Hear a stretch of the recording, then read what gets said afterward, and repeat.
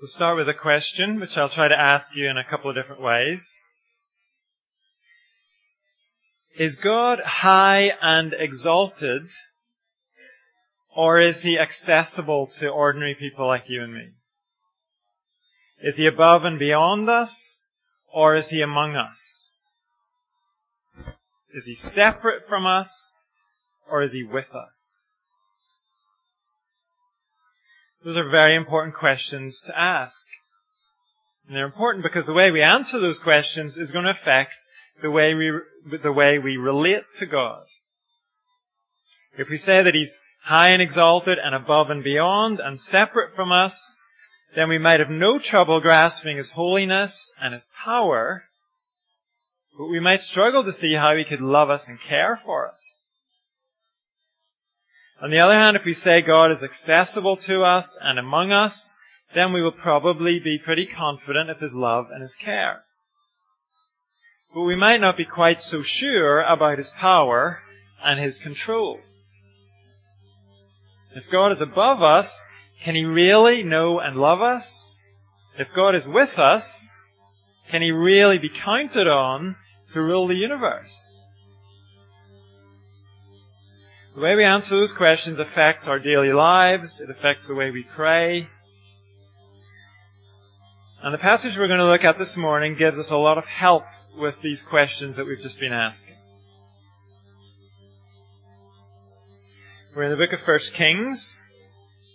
And this morning we're going to pick up at chapter 8, verse 1. If you're turning to that, you'll find it on page 344. Or in the larger print church Bibles, page 529. Last week we heard about Solomon building the temple in Jerusalem. No expense was spared for that project. The very best of materials were used. Solomon even imported cedar wood all the way from Tyre. It had to be floated down the sea and then carried across the land. And thousands upon thousands of workers quarried out high-grade stone for the foundation. And then when it was almost done, the whole interior of the temple was covered in gold, even the floor. No corners were cut, not just with the materials, but with the details of the temple. Solomon hired the very best craftsman in the business. And that man's designs were intricate, from the palm trees and the flowers that were carved onto the walls and then covered in gold, to the 400 bronze pomegranates that were made to decorate the top of the high pillars. Who would even ever have seen those? But the detail everywhere was careful and intricate. And finally, after 7 years of hard work, the temple is ready. It's ready to be lived in because it is a house. But it's not going to be lived in by Solomon. It's not going to be lived in by the priests. This temple is going to be lived in by the God of the universe. So with that in mind, we're going to pick up at chapter 8, verse 1 and read all the way through to verse 53. Then King Solomon summoned into his presence at Jerusalem the elders of Israel, all the heads of the tribes, and the chiefs of the Israelite families, to bring up the ark of the Lord's covenant from Zion, the city of David. All the Israelites came together to King Solomon at the time of the festival in the month of Ethanim, the 7th month. When all the elders of Israel had arrived, the priests took up the ark, and they brought up the ark of the Lord and the tent of meeting and all the sacred furnishings in it. The priests and Levites carried them up, and King Solomon and the entire assembly of Israel that had gathered about him were before the ark, sacrificing so many sheep and cattle that they could not be recorded or counted. The priests then brought the ark of the Lord's covenant to its place in the inner sanctuary of the temple, the most holy place, and put it beneath the wings of the cherubim. The cherubim spread their wings over the place of the ark and overshadowed the ark and its carrying poles.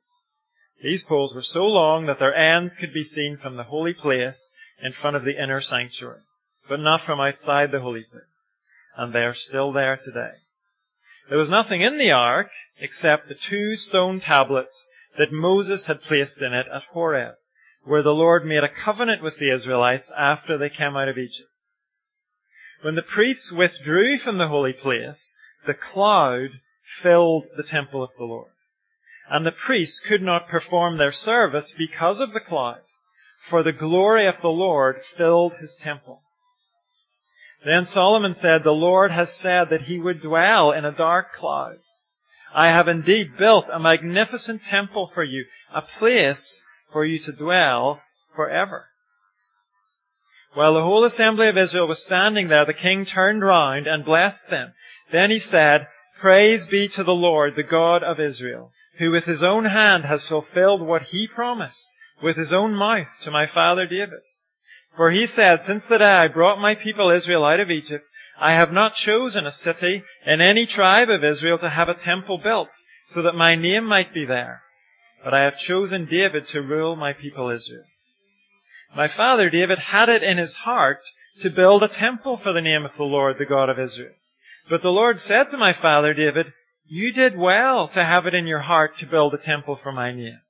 Nevertheless, you are not the one to build the temple, but your son, your own flesh and blood. He is the one who will build the temple for my name. The Lord has kept the promise he made. I have succeeded David my father, and now I sit on the throne of Israel, just as the Lord promised. And I have built the temple for the name of the Lord, the God of Israel. I have provided a place there for the ark, in which is the covenant of the Lord that he made with our ancestors when he brought them out of Egypt. Then Solomon stood before the altar of the Lord in front of the whole assembly of Israel, spread out his hands towards heaven, and said, Lord, the God of Israel, there is no God like you in heaven above or on earth below. You who keep your covenant of love with your servants, who continue wholeheartedly in your way. You have kept your promise to your servant David my father. With your mouth you have promised it, and with your hand you have fulfilled it, as it is today.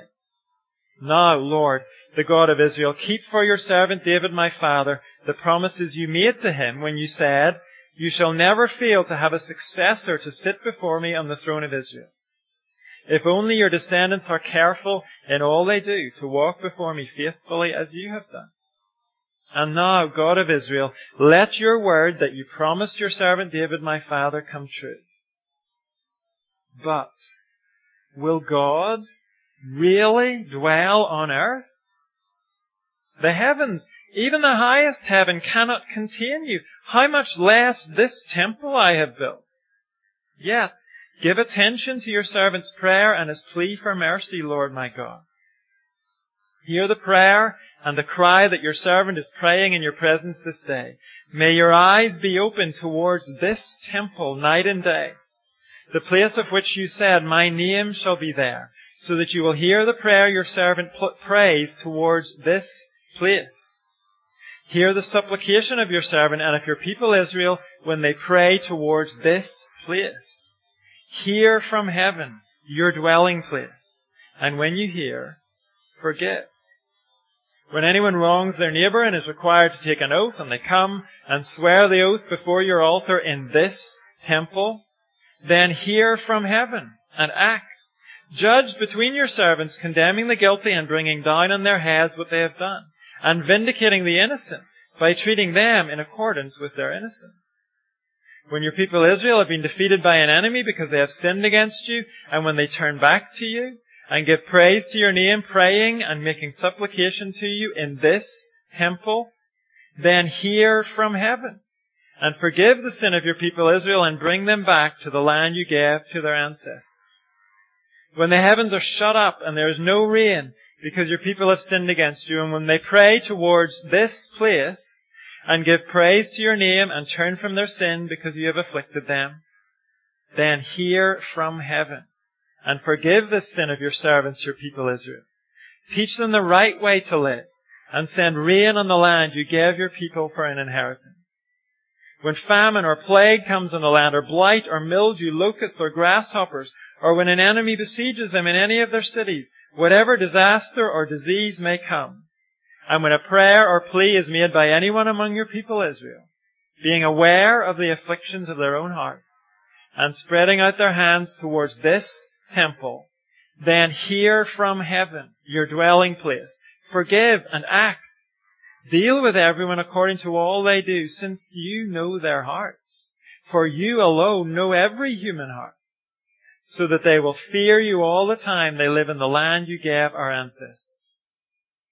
As for the foreigner who does not belong to your people Israel, but has come from a distant land because of your name, for they will hear of your great name and your mighty hand and your outstretched arm. When they come and pray towards this temple, then hear from heaven, your dwelling place. Do whatever the foreigner asks of you, so that all the peoples of the earth may know your name and fear you, as do your own people Israel, and may know that this house I have built bears your name. When your people go to war against their enemies, wherever you send them, and when they pray to the Lord towards the city you have chosen, and the temple I have built for your name, then hear from heaven their prayer and their plea, and uphold their cause. When they sin against you, for there is no one who does not sin, and you become angry with them and give them over to their enemies, who take them captive to their own lands, far away or near. And if they have a change of heart in the land where they are held captive, and repent and plead with you in the land of their captors, and say, we have sinned, we have done wrong, we have acted wickedly. And if they turn back to you with all their heart and soul, in the land of their enemies who took them captive, and pray to you towards the land you gave their ancestors, towards the city you have chosen, and the temple I have built for your name, then from heaven, your dwelling place, hear their prayer and their plea, and uphold their cause, and forgive your people who have sinned against you. Forgive all the offenses they have committed against you, and cause their captors to show them mercy. For they are your people, and your inheritance, whom you brought out of Egypt, out of that iron smelting furnace. May your eyes be open to your servant's plea, and to the plea of your people Israel. And may you listen to them whenever they cry out to you. For you singled them out from all the nations of the world to be your own inheritance, just as you declared through your servant Moses, when you, sovereign Lord, brought our ancestors out of Egypt. This is God's word. This passage deals with the dedication of the temple. But it's not really about the temple. It's about God. And it tells us two very significant truths about God. He is God with us, and He is also God above and beyond us. First of all, in verses 1 to 21, He is God with us. But the very start of chapter 8 might be a little bit confusing to us, because verse 1 says, if you look back to it, King Solomon summoned into his presence at Jerusalem the elders of Israel, all the heads of the tribes and the chiefs of the Israelite families, to bring up the ark of the Lord's covenant from Zion, the city of David. Now we might wonder, isn't the city of David Jerusalem? Isn't Zion just another name for Jerusalem?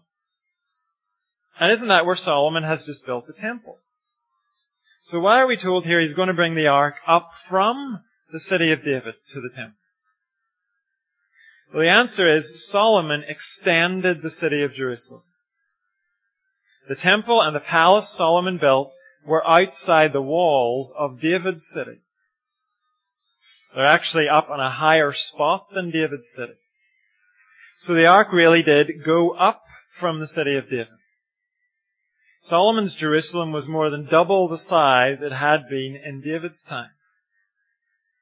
So don't worry about the details of this picture, but in that box we have what was the city of David, and this was added later during the time we're reading about now in Solomon's reign. But as we read verse 1, we might have another question. What is this ark that's being moved to the temple? Well, it's a wooden box overlaid with gold, something like that. And by this time, the ark is close to 500 years old. It was built after the Exodus from Egypt, And it was built at God's command. It was built according to God's design. Inside the ark were 2 stone tablets inscribed with the 10 Commandments. Those tablets were a sign of God's commitment to His people, His covenant with them. The 2 figures on top of the ark represent angelic beings called cherubim. And God told Moses when the ark was originally built, above the cover, between the 2 cherubim, I will meet with you. So the ark is not a magic charm. It's not like a big rabbit's foot. It's the place where God Himself promised to meet His people. The Israelites carried it through the desert, and it has been with them ever since. Sometimes in their history they forgot about the ark. Sometimes they ignored it. On one occasion it was even stolen by Israel's enemies. But during David's reign it was brought to Jerusalem, and now Solomon brings it on up to the temple. And he chooses to do that during a festival period. This was an annual event called the Feast of Booths. It celebrated the end of Israel's years wandering around in the desert. So it was a celebration of God giving them rest. What better time to bring the ark to rest in the temple? Verse 2 tells us all the Israelites came together for this. So it's not just those who normally live in Jerusalem. People from all over the country have piled into the city for this. It's a big event. There's a big procession. As well as the ark, it seems the tabernacle tent is being carried. That's where the ark had been housed during those years of travel for Israel. It must have been pretty ragged by this stage. But it just adds to the significance of this big parade. The ark of God is moving from a temporary to a permanent home at last. When the procession arrives at the temple, the priests carry it inside, and they set it here, which is where we noticed last week it sits. In the innermost room of the temple, under the wings of those big golden cherubim that Solomon had built. That's the picture. Then look down to verse 10 of chapter 8. When the priests withdrew from the holy place, the cloud filled the temple of the Lord. And the priests could not perform their service because of the cloud, for the glory of the Lord filled His temple. Then Solomon said, the Lord has said that He would dwell in a dark cloud. I have indeed built a magnificent temple for you, a place for you to dwell forever. The cloud is a sign of God's presence. He is really there among the Israelites. He really has come down to be with His people. And when we read what God did for Israel, first commissioning Moses way back to build the ark and the tabernacle, then choosing Solomon to build a temple, as we read about that, we are learning something fundamental about God. We're learning He is not content to be a distant God. He is committed to being accessible. He's committed to being with His people. He is God with us. And what we see here in 1 Kings chapter 8 is not the end of it. Because God has gone much further than this. It must have been mind-blowing to be here at the dedication of the temple. To see and to sense the awesome presence of God on the earth. But hundreds of years later, after Solomon's temple had been destroyed, God did something even greater than this. He came to live not in a temple of stone, but in a temple of flesh. The prophet Isaiah had foretold it. He delivered a message from God. The virgin will conceive and will give birth to a son, and you will call him Emmanuel. Emmanuel means God with us. Through Isaiah, God promised to come much, much closer than he came even here at Solomon's temple. God promised to come as one of us. In the New Testament, the beginning of John's Gospel explains it like this. In the beginning was the Word, and the Word was with God, and the Word was God. John goes on to explain that the Word is God's Son. He's just as much God as the Father is God. He's been with his Father forever. And then John tells us, the Word became flesh and made his dwelling among us. We have seen his glory, the glory of the one and only Son, who came from the Father full of grace and truth. In the Old Testament, God showed his commitment to his people by coming in a cloud above the ark. In the New Testament, he showed his commitment by coming as a person. The cloud must have been amazing to see. It said to Israel, I am with you. But how much greater when God takes a human body? Doesn't that say all the more clearly, I'm with you?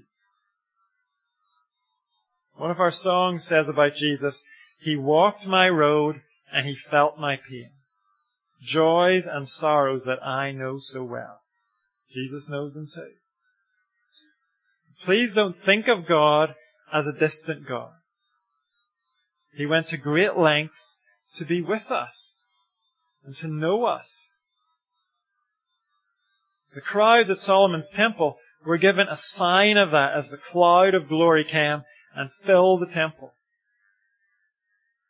You and I have been given an even greater sign. Not a cloud of glory, but Emmanuel, God with us.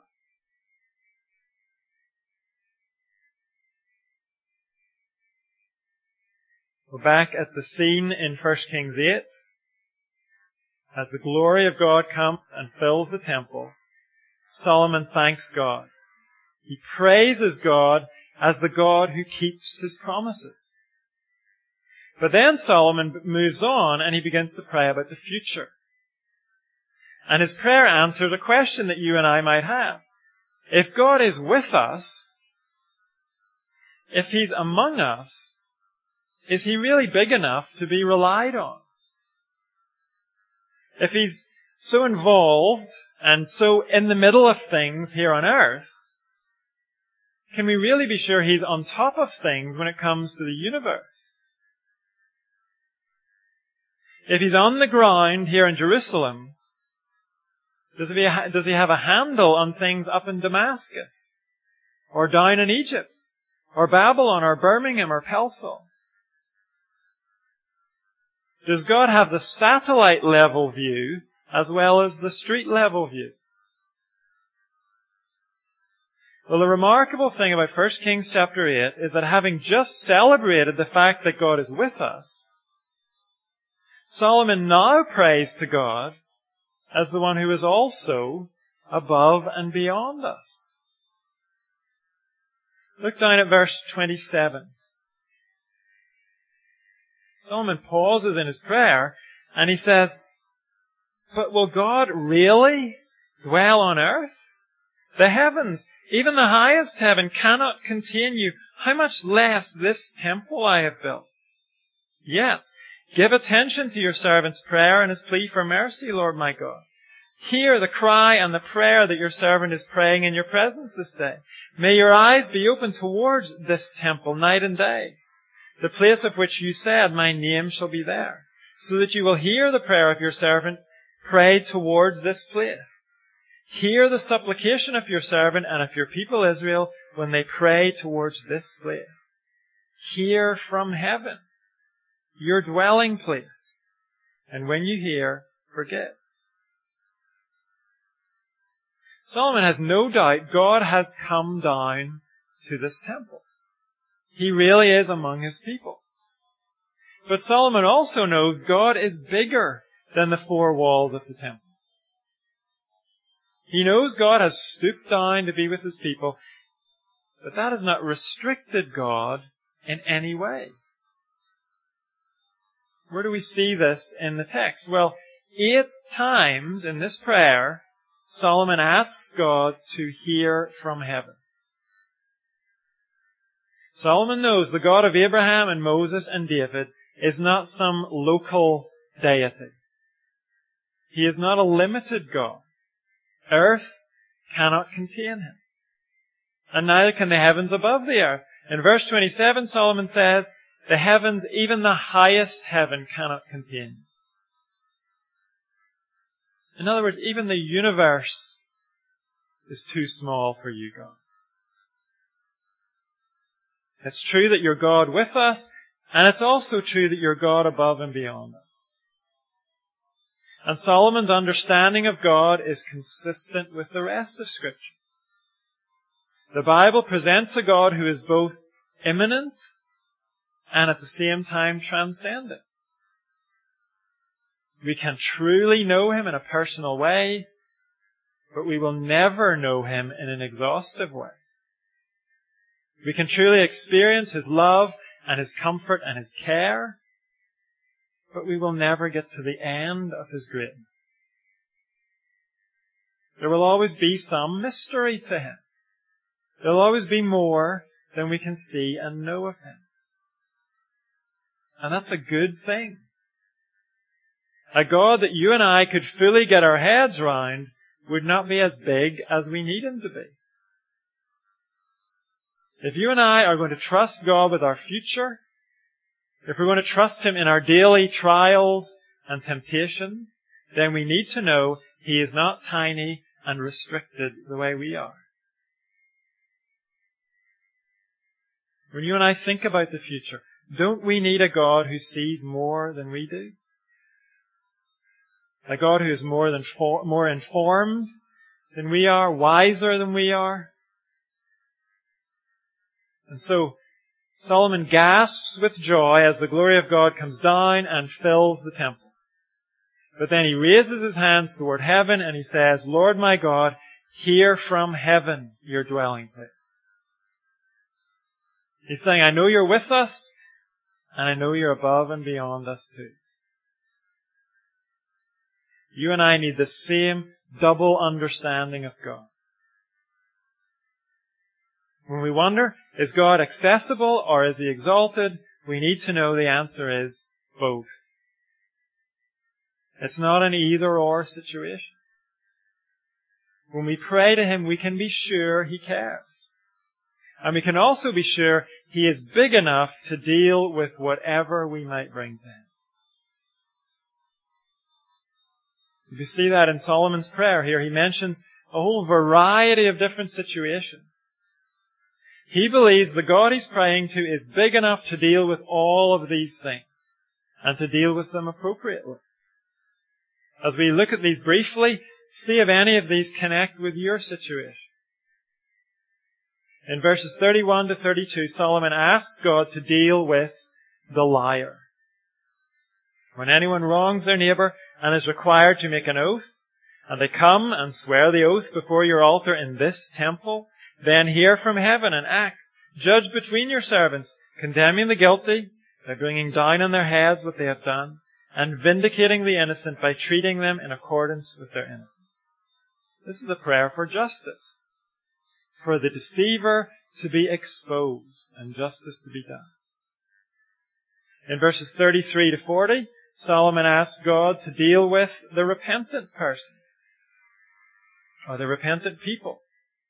When your people Israel have been defeated by an enemy because they have sinned against you, and when they turn back to you and give praise to your name, praying and making supplication to you in this temple, then hear from heaven and forgive the sin of your people Israel and bring them back to the land you gave to their ancestors. Then we're given more examples of repentance. This is a prayer for God to recognize true repentance and to graciously forgive. Then over in verses 41 to 43, Solomon prays for the outsider. As for the foreigner who does not belong to your people Israel, but has come from a distant land because of your name, for they will hear of your great name and your mighty hand and your outstretched arm. When they come and pray towards this temple, then hear from heaven, your dwelling place. Do whatever the foreigner asks of you, so that all the peoples of the earth may know your name and fear you, as do your own people Israel, and may know that this house I have built bears your name. Right from the very beginning of Israel as a nation, all were welcome to come and worship Israel's God. It was never a closed club. The original promise to Abraham said that his descendants would be used by God to bless all peoples on earth. When the Israelites left Egypt, some of the Egyptians traveled with them.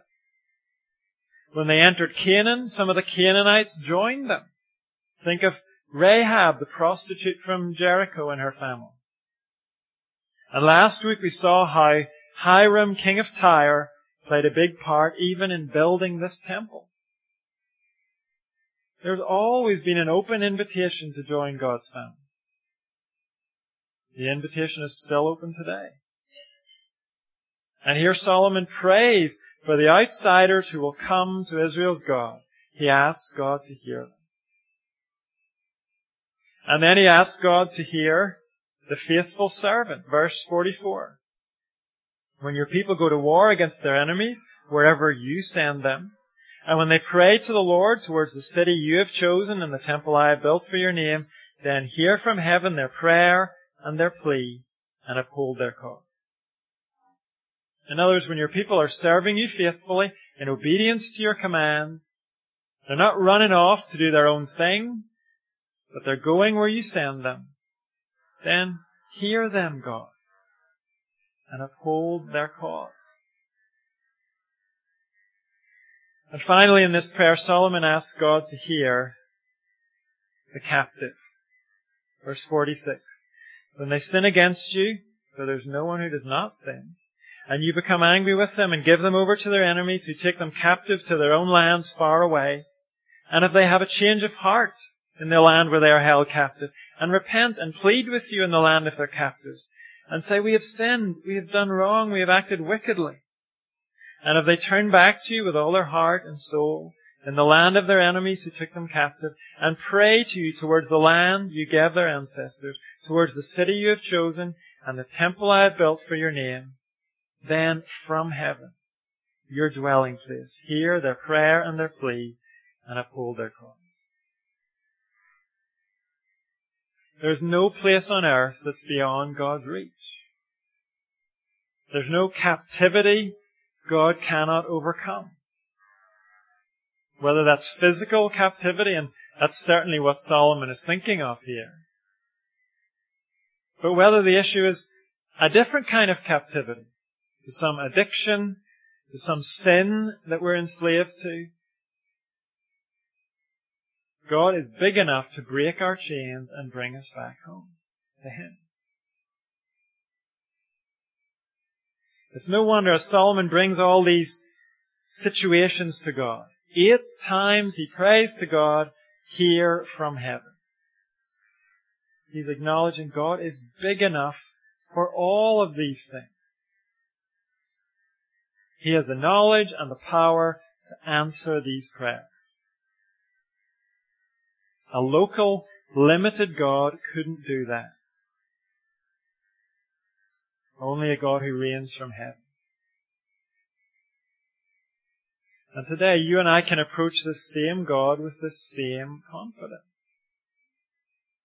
That's why the New Testament encourages us to pray, Our Father in heaven. And that's not because God might not know if we're talking to Him or our Father on earth. No, we pray Our Father in heaven as a reminder to us that the God we're praying to is above and beyond us. He can cope with our fears and our worries and our trials and our temptations.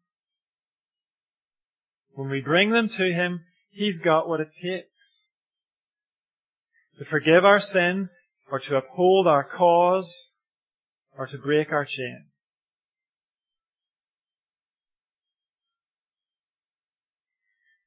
We focused in on a key phrase in Solomon's prayer, that phrase, hear from heaven. But you might have noticed there is a second key in this prayer. Because every time Solomon asks God to hear from heaven, every time he also puts a condition on it. He says, when they pray towards this temple, then hear from heaven. The wording isn't exactly the same every time. Sometimes it's when they pray in this temple. But the condition is always there. When men and women focus their worship on this temple, then hear from heaven and answer. That is very significant. It's telling us, yes, God is big enough to hear us and respond to us. But He expects us to come to Him through the place where He has put His name. The place where He has manifested Himself. So if the Israelites decided to pray to the Philistine temple of Dagon, they need not expect God to hear them. If they hung around the temple of the Canaanite god Baal, they need not expect God to hear them. God in heaven must be approached through the place where He has manifested His glory and His presence. God has not manifested His glory or His presence in the temple of Dagon or Baal or any of the other foreign gods around Israel. Solomon understands that. Here in Jerusalem, this is where God has come to earth. This is the place He has condescended to reveal Himself. And so this is the only place we can make our appeal to God. It doesn't matter if we're standing right there touching the temple stones. That is not the point. The point is wherever we are on the earth, we approach heaven through the place where heaven came to earth. We see an example of that in the Old Testament book of Daniel. Years after this temple dedication, Daniel was an Israelite living in exile in Babylon. But we're told that his daily practice was this. He went to his upstairs room where his windows opened towards Jerusalem. 3 times a day he got down on his knees and prayed. Why was he praying towards Jerusalem? Daniel was acknowledging as he did that the gods of Babylon couldn't answer his prayer. He prayed towards Jerusalem because that was the place where the true God touched the earth. It didn't matter where Daniel was. It mattered where God had put His name. The prayers of God's people went to heaven through Jerusalem. And today, God's arrangement has not changed. We send our prayers to God not through Jerusalem. The temple there is long, long gone. We address heaven through the person who brought God's presence to earth. Isaiah called Him Emmanuel, God with us. John called Him the Word become flesh. We know Him as Jesus Christ, God's only Son. He is the place where heaven touched earth. Our prayers in His name are welcomed in heaven. And He's our only way to heaven. When you and I think about knowing God and being with God, geography doesn't matter at all. Today there is no place on the map that's closer to God than any other place. What matters is, are we directing our prayers and our hope and our trust toward Jesus Christ? Jesus said to His disciples, I am the way and the truth and the life. No one comes to the Father except through me. So if you are searching for God, come to Jesus and you'll find Him. You will not find Him anywhere else. Jesus is unique. There have been lots of teachers and lots of religious leaders throughout history. But only Jesus was God come to earth. Read the New Testament Gospels and see for yourself. God proved Jesus' claims by raising Jesus from the dead. If you're chained down by some sin, turn from your sin to Jesus. He can forgive you and free you. If you're in despair, come to Jesus and you will receive the love and the comfort of heaven. If you're aimless, just wandering your way through life, come to Jesus and He will connect you to the eternal purposes of God. Thank God He is both exalted and accessible. He's both above and beyond us and also with us. He's big enough to be trusted with our joys and our sorrows. And in Christ, He came to experience our joys and sorrows. He knows us and He knows how to help us. Let's take the opportunity now to come to Him together. We're going to do that as we sing together. First of all, a song that takes us through Jesus' life, from the squalor of a borrowed stable, and then we'll sing Boldly I Approach the Throne.